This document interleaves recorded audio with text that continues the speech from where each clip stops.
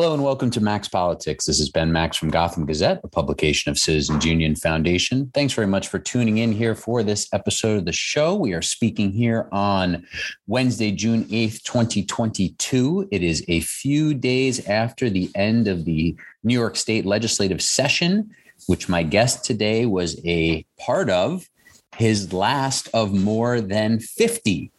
Assemblymember Richard Dick Gottfried joins me here today. He represents the 75th Assembly District, covering Chelsea, Hell's Kitchen, Murray Hill, Midtown, parts of the Lincoln Center area in Manhattan, and he's chair of the Assembly Health Committee. Assemblymember Gottfried is the longest serving legislator in New York State history and not seeking re-election this year. He's been known, per his announcement of his retirement, as an outspoken champion for progressive values, comprehensive health care, human rights, and Manhattan's West Side. He has served in the New York State Assembly since 1970 and is chair of the Health Committee since 1987. He's sponsored over 500 laws, including major changes related to LGBTQ rights, the Hudson River waterfront, hotels, criminal justice reform, child health care, and much, much more. We will get into a lot of that with Assemblymember Gottfried here in just 1 minute. He's also known as the lead sponsor of the New York Health Act to create universal publicly funded single-payer health coverage in New York, and we'll discuss that long battle with him here on the show in just a moment. First, very quickly, if you've missed any of our recent reporting at Gotham Gazette, you can find it at gothamgazette.com. We've been covering the end of that state legislative session. New York City budget season is upon us. The mayor and the city council have to get to an agreement on a new city budget by the end of this month here in June, and much more. There is, of course, a lot going on with redistricting and the 2022 New York elections for the House of Representatives, the state legislature, statewide seats, and more. And we've been covering a lot of that as well. Here on the show on Max Politics, we've been having a bunch of really interesting conversations. It's something of a retirement week here, as my other guest this week on the show is State Senator Diane Savino. I just had a conversation with her that you can find after you listen to this one about her 18 years. That felt like a long time to her, but nothing, of course, compared to today's guest, Assemblymember Gottfried. But talking with State Senator Diane Savino also this week about her tenure in the state Senate. She's moving on and declining to seek re-election as well this year. And then other weeks recently, I've spoken with New York City Councilmember Carlina Rivera, who's now running for Congress in the newly constructed New York 10, and a bunch of other great guests. So you can find all of those at Max Politics, wherever you get your podcasts, or we have them all at the Gotham Gazette website. Okay, Assembly Member Richard Gottfried, thank you very much for joining me. How are you? I'm doing fine. Good to be with you. So how does it feel? You finished your final session. Of course, there could be a special session before the end of the year. You might wind up back in Albany passing some bills again. But how does it feel? And you know, broadly speaking, what are you reflecting on as you wrapped up this session? Well, in a word, it feels good. I am very much looking forward to loving retirement. But I also had a terrific year this year. We got 31 bills of mine passed the Assembly. 21 of my bills passed both houses. And some have already been signed by Governor Hochul. The rest that we're hoping will get signed. So, you know, on the other hand, there were things that we wanted to get done that didn't get done. Most importantly, passing the New York Health Act, which I've been sponsoring for 30 years now. It was one more disappointing year in that did not come to the Assembly and Senate floor and get passed, but that struggle will continue. You know, in some ways, I often say the legislature has sort of conspired to enable my addiction to the legislature.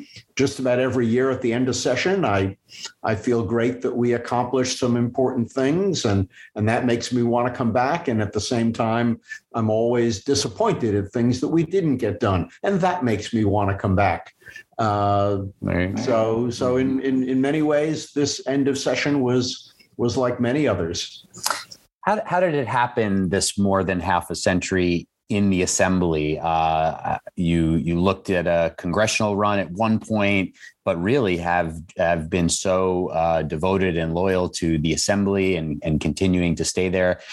How did that happen for you? Obviously, there have been some other legislators who've had pretty long runs, but nothing like yours. How did that happen? Well, other than getting elected at a very young age, of course. Yeah, well, in 1960, when I was 13, John Kennedy was running for president, and like millions of other Americans, I was really impressed with him, and at that tender age, decided that elective office was what I wanted to do for a career. And when I got to high school a year later, I ran into a handful of other kids, one of whom is my congressman, Jerry Nadler. And we all realized that we were all interested in politics and decided we would work together to try to get each other elected. And in 1970, lo and behold, I ran for an open seat in the state assembly and got elected. And I think part of what has kept me here all this time is that in 1974, after being in the minority politically, with the Watergate landslide, we took a majority in the state assembly and have held it ever since, a growing majority.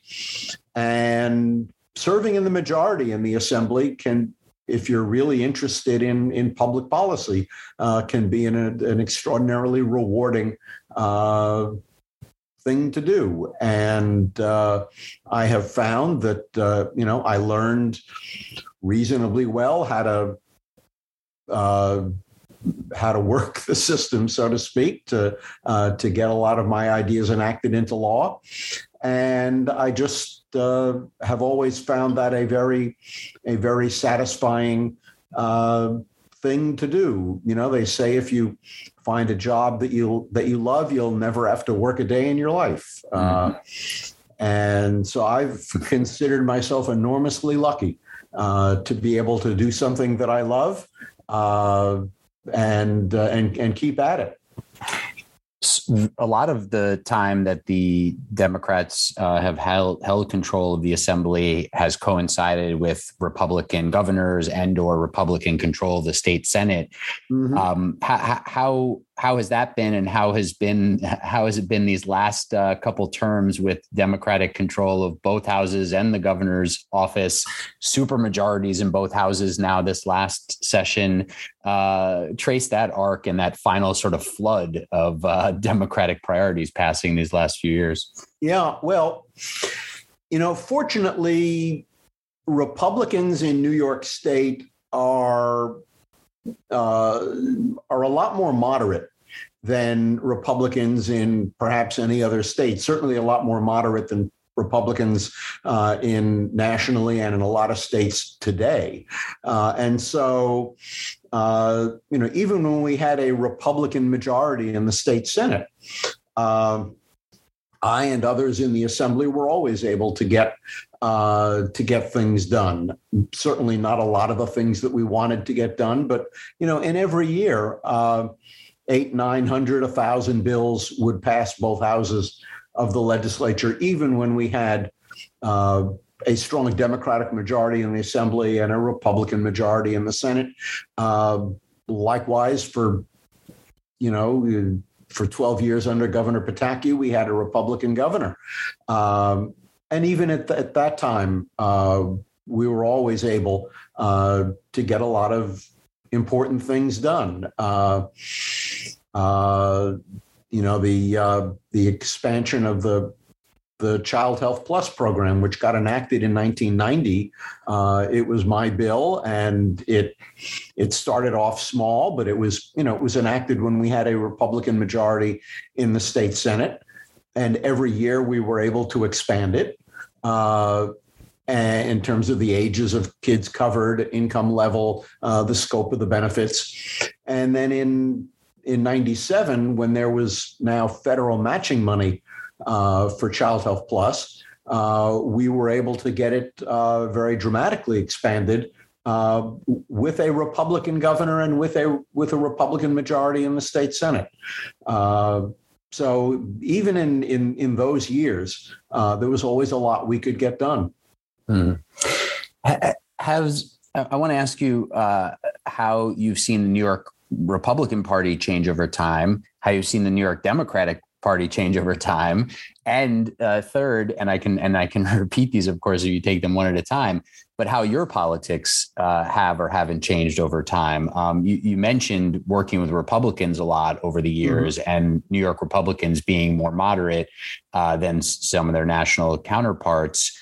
Some of that, seeming to have changed a bit in recent years in the sort of Trump era. And of course, it's a little bit hard to gauge that when Republicans have lost so many swing seats to Democrats in the state Senate over these last couple of elections. So, it's a little hard to know what that would look like if things were a little bit different. But it seems to me that New York has not been different than a lot of other places in terms of some of that shift in the Republican Party. What have you noticed there? Let's start there. Yeah.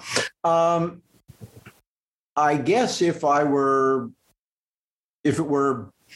needed to study the Republican makeup of the legislature more, I might have more to say. But my sense is that I don't think the Republican Party and the Republican representation in the legislature has changed all that much over the years. Again, I suppose there are people who study the Republican Party more closely than I do who might say otherwise. The Democratic makeup of the legislature has changed considerably, both in the last 52 years since I arrived and in the last several years. When I arrived, it seemed like an awful lot of my colleagues were there, either because it was the best job they could get, or because they were, biding their time until it was their turn to get elected to be a judge. Or to run for local office, so they didn't have to travel to Albany. But when I first arrived, there weren't a lot of members of the legislature, it seemed to me, who were there because they really loved public policy and wanted to have an effect on it. Over the years, more and more of the legislature is people who are there full time, who do not have another occupation. And that's really the vast majority, certainly on the Democratic side. It has become much more diverse, particularly in the last, 5 or 6 or so years. A lot more younger members, a lot more women, a lot more people of color, a lot more people who are adamantly progressive in the last several election cycles. So in those respects, the Assembly and Senate membership has changed considerably, and I think very much for the better.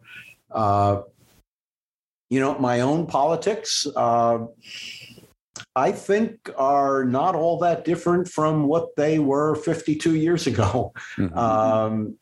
I certainly know a lot more in a lot more detail. I'm a lot more versed in health policy, and until I became chairman of the health committee, I knew next to nothing about health policy.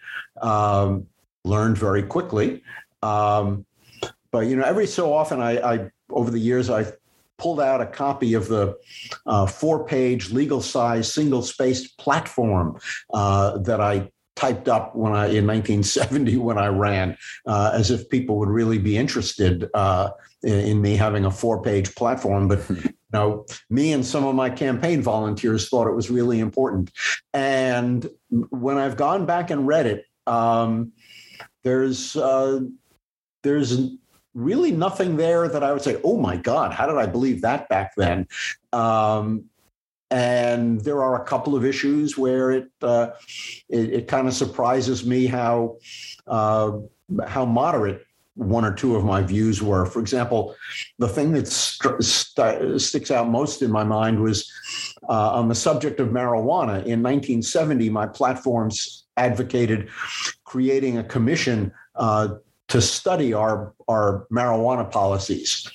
By 1975, I was introducing a bill copying the Oregon statute to lower penalties down to like the penalty for littering for possession of a little under an ounce of marijuana. And in 1977, that became law. Also in 1972, I signed on as a co-sponsor of a bill sponsored by then Assembly member Franz Leichter to legalize and regulate and tax marijuana much the way we tax alcohol.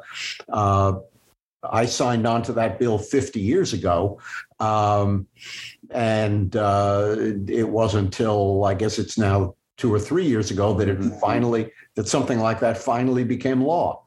Never give up. Never give up. Yeah. I've got quite a few bills that that have become law after 14 or 15 or 16 or 17 years of me sponsoring them. Fortunately, a lot of my bills become law in a lot less time than that. Mm-hmm.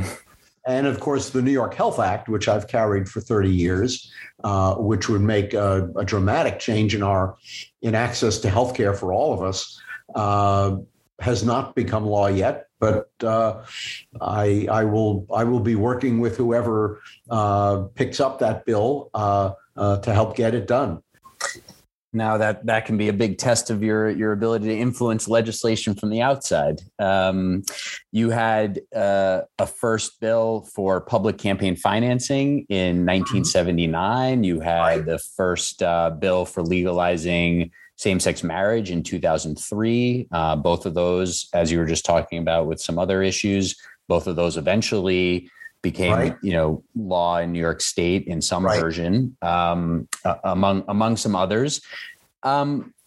What are one or two things that you had to compromise on that you think about as either a model of compromise, something you look back with maybe some regret about having compromised on, any sort of in the legislative process, which obviously often has to hinge on compromise. Yeah. Any compromises stand out that you sort of were influential in making those decisions to come to a deal that stick out in your mind over the years? Well, I don't know. Well, first, just as a historic footnote, you mentioned the same-sex marriage bill, and I did introduce the first marriage bill in the Assembly. State Senator Tom Duane, my state senator at the time, had introduced the bill in the Senate a year before. Uh-huh. After I carried it for a few years, State Senate Assembly member Danny O'Donnell, one of our out gay members, felt it was important that an openly gay member should be carrying the bill. And so he took over sponsorship of the bill, and it, after a couple of more years, it became law. In terms of compromises that I regret, I don't know that anything comes to mind.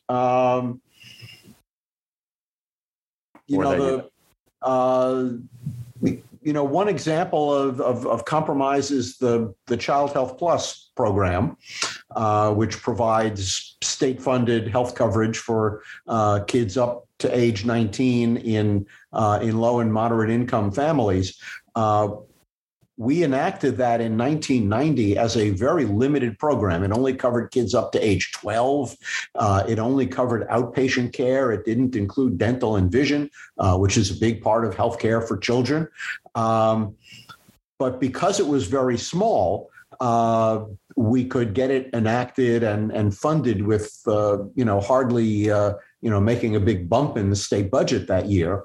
And we did that very consciously to get the thing planted with the notion that year after year we would work to expand it. And we were able to do that. And finally, in 97, when the federal matching money became available, and by the way, the federal money, at the time the federal money was enacted, New York and Minnesota were the only two states that had a child health insurance plan. We plagiarized it from Minnesota. They were the first. But in 96, the federal government decided to create federal matching money if any state wanted to create a program like New York's. And within, a few years, every state had a child health insurance program very much like what we and Minnesota had broken ground on. So it was, to me, has always been an example of, you grab whatever you can at a given moment. And I don't consider it compromise. I consider it, half a loaf is better than none. And you come back a year later and fight for more. When we did the marijuana bill in 1977 that lowered penalties, we ended up where the violation level quantity was a lot lower than I had originally wanted, and that was a compromise with the state Senate. We had to agree that open possession in a public place and smoking in a public place would still be a misdemeanor, which we didn't want to do, but actually for the first 20 years of the law was really not a problem.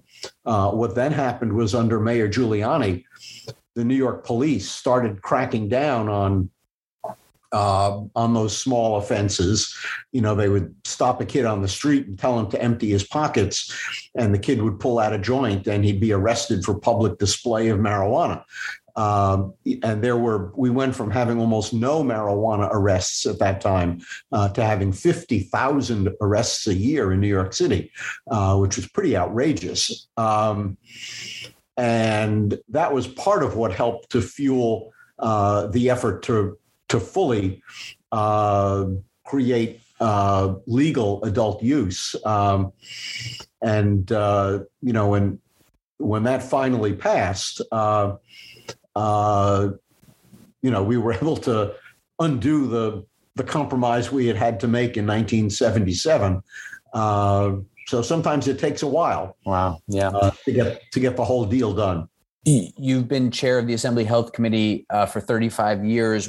Why did you become the chair in the first place? What precipitated that? What made that happen? Was it a particular interest and urge of yours to chair it? Was it luck? Was it somebody needed to do it and you were named? For the 8 years before I became chair of the Health Committee, I was deputy majority leader in the Assembly after having chaired a couple of committees. And when the Health Committee, what happened was the guy who was the majority leader of the Assembly left the Assembly in late April to become head of the New York State Business Council. Jim Talon, who for a number of years had chaired the Health Committee, became the majority leader. And so the Health Committee opened up. And a member of my staff called me up and said, Dick, you really ought to put your name forward for that. It's an important committee. You'd be really great at it. And I said to her, stop talking. I'm going to hang up the phone. I'm going to call the speaker, Mel Miller, and let him know I'm interested before he gives it to somebody else, because there were quite a few other people who were angling to get the chairmanship. And within 2 days, I was the new chair of the health committee. It was not a topic I knew a lot about. Almost all of us in the assembly at that point, relied on Jim Talon to know health policy. And we had enough confidence in him that if Jim Talon said we should do such and such, we all said, count me in. I learned a lot very quickly. I was fortunate that Jim Talon, was not leaving the assembly. He stayed on as majority leader, and I relied on him heavily for several years to learn from. But it was a big change in my career. It totally changed the set of issues that I work on, and it's about the best thing I've ever done in my career. What was top of mind then when you said, if this works out, or once it did work out, these are the things I really need to be tackling? Was it AIDS, HIV? Was it, different sets of laws and public health around drug use? Was it? Go ahead. Well, I had worked on 2 or 3 health issues before I became chair in May of '87. I had worked on legislation to create what became known as the Prenatal Care Assistance Program, which was essentially an aspect of Medicaid that gave additional support for prenatal care. And we had done that in the early '80s. And I got involved in that issue because Carol Bellamy, who was the city council president at the time and a good friend of mine, she was interested in the issue and got me working on that. I had sponsored some legislation that became law on the environment, on the health aspects of environmental pollution, and had held hearings with the Health Committee and the Environmental Conservation Committee at the time. And so those were a couple of issues that I had been working on. I had started to be interested in HIV issues because representing the Chelsea neighborhood with a very substantial gay population, my district was an early center of the HIV epidemic. And in '87, '88, when I was fresh on the job as health chair, HIV-related legislation was one of the major things we dealt with, including enacting legislation to provide special confidentiality protections for information for a patient's records about HIV testing and information and treatment, rather.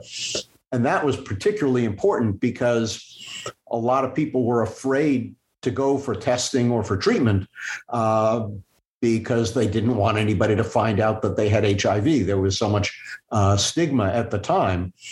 And, when we went to look at what the laws were protecting the confidentiality of health information, we discovered that while there was a lot of tradition in the medical profession about confidentiality, there was very little law.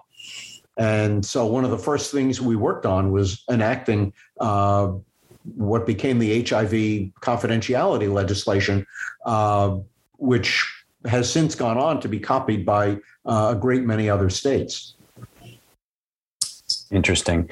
On public health and health issues beyond the New York Health Act, which we'll get to in one second, anything else that you consider something that you didn't get to tackle to the degree you'd like? Is there a specific health issue that is right now, particularly, obviously there's the pandemic, and I want to talk about that too in a moment, but is there a public health issue that's, you're leaving unfinished business, let's say? Yeah, well, as I've said, far and away, the number one issue that I wish we had accomplished was getting the New York Health Act passed, which would set up single-payer health coverage here in New York. Just about every problem we face in health and healthcare, whether it's as a patient or employers, taxpayers, doctors, hospitals, almost every problem we face in healthcare is made worse and harder to solve because of the way we pay for healthcare in this country.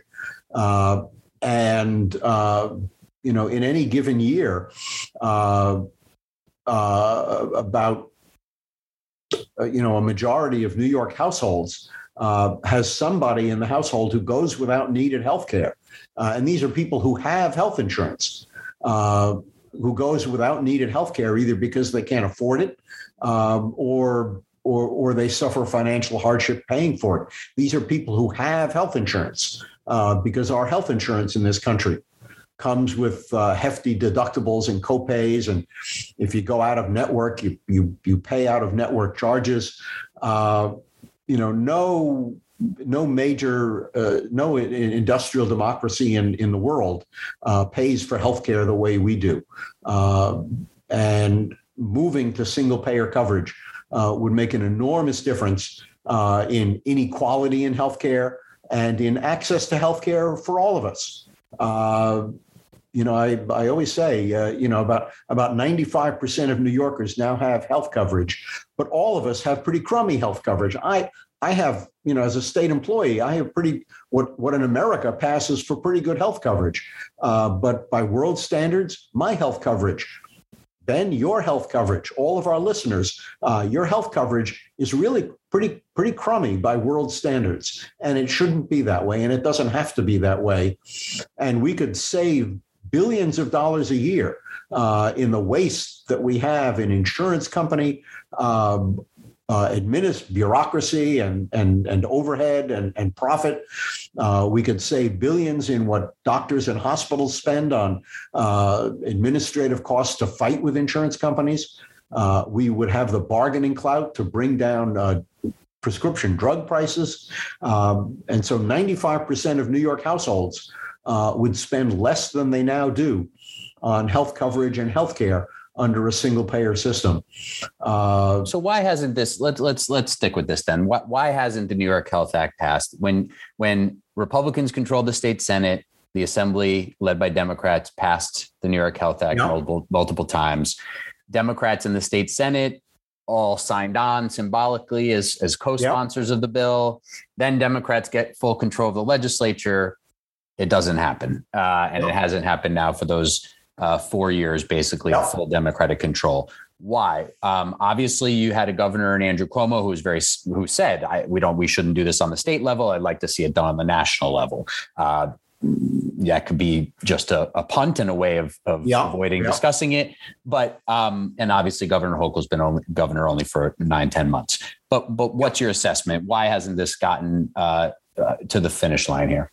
Well, for the years when the Republicans controlled the state Senate, the opposition that kept it from moving in the state Senate was the insurance industry and big business, which regarded it as, well, the insurance industry quite properly regarded it as legislation that would put the health insurance industry out of business. And they were making a lot of money and didn't want to be put out of business.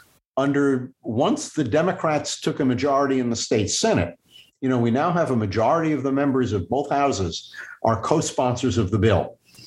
But once we had Democratic control in both houses, the public employee unions, the teachers, the civil servants, et cetera, they went from being quiet on the topic to opposing it. And it's really hard to imagine a Democratic majority legislative body in New York passing important legislation that is opposed by the public employee unions. They're an important part of our constituency. And now you want to know why they oppose it? Part of it is that they have negotiated for their members what they regard as very good health coverage. And by American standards, it is very good, but they suffer with with rising premiums. Even the public employee unions will tell us that every time they bargain a contract, they have to give up wages and benefits to protect the union health plan. They shouldn't have to do that, but they feel they've negotiated a good benefits for their members, and they want to know, can you guarantee that the benefits will be just as good under the New York Health Act as what we've negotiated for our members? I think we've been able to demonstrate that. We've offered them bill language that would, with belt and suspenders, make it even doubly clear. I think part of it is that, union leaders, at least in the public sector unions, keep getting reelected on a platform that, I delivered you a great health package. And I think they're very attached to that. There are a lot of union leaders who feel the opposite. The leadership of, Local 1199, the Healthcare Workers Union, the New York State Nurses, the Retail Wholesale Department Store Union, the 32BJ, the Building Service Workers, and some others strongly endorsed the bill because they say, like the public employee unions say, that every time they're at the bargaining table, they give up wages and benefits to protect the health plan. And, they say, please get it off the bargaining table. We don't want to do this anymore. So we've got a lot of labor support, but there is a big chunk of labor support, politically influential, that has been opposing it. I am hoping that at some point we will be able to get them on board. That's what it's going to take to turn this issue around. What's the phase-in timeline on the New York Health Act? One of the things that you often hear when it's discussed informally or even formally is sort of the shock, the immense amount of change that it would require, not only financially, tax code, insurance system, all of that. What's the estimated timeline for being able to phase in the New York Health Act?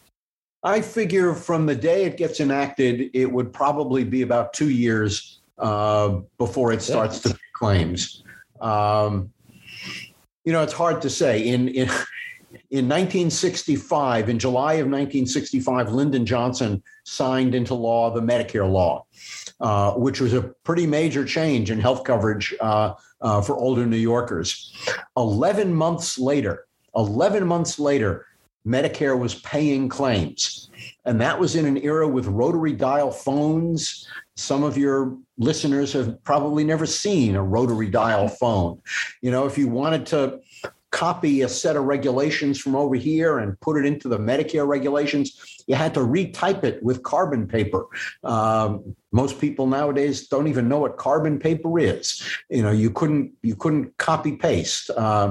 If somebody in Washington wanted to share their draft with someone in New York, you had to send it by snail mail. You couldn't email it and send it in a matter of seconds. And yet, despite all of that, they got this done in 11 months. So I think, nowadays we have a lot more detail in our administrative procedures that tend to slow things down. So I'm figuring about 2 years. Okay. And seemingly it would require a governor who wants to champion and maybe you get all of labor or nearly all of labor, and then the governor comes along, whoever that governor is, if they're not already there. But it would seem you'd need a governor ready to really make this a priority. Do you agree with that? Yeah. Well, obviously, just to get signed into law and certainly to get implemented well, you need the governor on board. I believe, just based on what I know about her, that if the legislature had passed the New York Health Act this year, I believe Governor Hochul would have signed it. Our new health commissioner, Mary Bassett, appointed by Governor Hochul, is a longtime supporter of single-payer health coverage. And her mother, Priscilla, I know has been a volunteer. She lives in the Hudson Valley. Has been a volunteer with the Campaign for New York Health. So Mary Bassett is a second generation advocate for single payer. So I think if the legislature were to do it, I think Governor Hochul would sign it. Mm-hmm. Before we move to COVID in our final few minutes here, anything else on the New York Health Act that is top of mind as you're ending your legislative tenure here? Is there any other pieces of the equation that you want to enter into the record here that people should be thinking about as it enters a new phase with a new lead in the Assembly? Well, it would make an enormous difference for low and moderate income New Yorkers, but even for middle and upper income New Yorkers. It would save us all 95% of us would save money. And it would do that even though it would expand the health coverage to include long-term care, meaning home health care and nursing home care. I'm one of a minority of New Yorkers that has insurance coverage for long-term care. It costs me and my wife thousands and thousands of dollars a year to pay for that coverage. Which is why only about, I think, 10 or 15% of New Yorkers have long-term care coverage. It would make an enormous difference in the lives of New Yorkers at all income levels. Well, I think that's where you touch on an area of opposition that we didn't mention, which is, in suburban swing areas of statewide elections and in, state legislative races, upper middle class and wealthy New Yorkers, this is not a top priority. Well, you'd have to be, like in the top 5% of income earners not to save money under the New York Health Act. And that's not just my estimation. The Rand Corporation, one of the world's foremost consulting firms, did an analysis of the New York Health Act and came up with that conclusion as well. It's, I guess, part of the obstacle is that, Americans are always skeptical about government. And, we all know the expression, if it sounds too good to be true, it probably is. And so one obstacle to the New York Health Act is that people hear about it and they say, oh, my God, how could it really be that good? Well, the answer is a lot of very smart people have analyzed it and studied it over the years, and it is that good. We are in our last couple minutes here with Assemblymember Dick Gottfried. He represents the 75th Assembly District, which includes several parts of Manhattan on the west side and some parts of Midtown. Assemblymember Gottfried just wrapped up a state legislative session and is in the final months of his tenure, having decided not to seek re-election this year after about 52 years here in the state legislature and the longest serving state legislator in New York State history. You were health committee chair during a pandemic, very, very deadly pandemic. Looking back now on these last couple of years, should the legislature have done anything differently? Would you have done anything differently in terms of oversight capacity in the initial months of the COVID pandemic that were obviously the deadliest in New York as it got hit by that first wave? There were clearly at the time some flaws in the way that then Governor Cuomo was managing things. More things came to light over time. As you look back on it now, legislature, yourself, the assembly especially, which you're obviously a part of, should anything have been done differently? Well, probably the biggest problem with our response to COVID was not something we did or didn't do in the last couple of years. It was something that we did under the Cuomo administration for several years, and that was squeezing down and cutting state funding for city and county local health departments, and really shortchanging our local public health infrastructure. I think made it a lot harder for counties and New York City to have the kind of full strength response in getting getting testing out and getting vaccines out once they became available, in keeping track of data. I think the way we shortchanged local public health for years before before the pandemic really served us poorly. I think the early on we passed legislation that the governor sprang on us in the very last couple of hours of one of our budget struggles to give immunity against lawsuits to all sorts of healthcare providers. I think that was a mistake. I don't think it made the epidemic worse, but I think that was wrong to do. The health department basically hid from us for a couple of years all the data on how many nursing home residents came down with COVID and died. Because if the person died while they were still in their nursing home bed, it got counted as a nursing home death. But if they were taken to the hospital and died in the hospital, the health department didn't tell us that that was a nursing home death. It would be like if you got hit by a car and were taken in an ambulance to the hospital and died there, and they didn't count that as a traffic death. And so I think that was certainly that misled a lot of New Yorkers. But the state could have done more to get state funding for masks and other personal protective equipment out. That would have been important.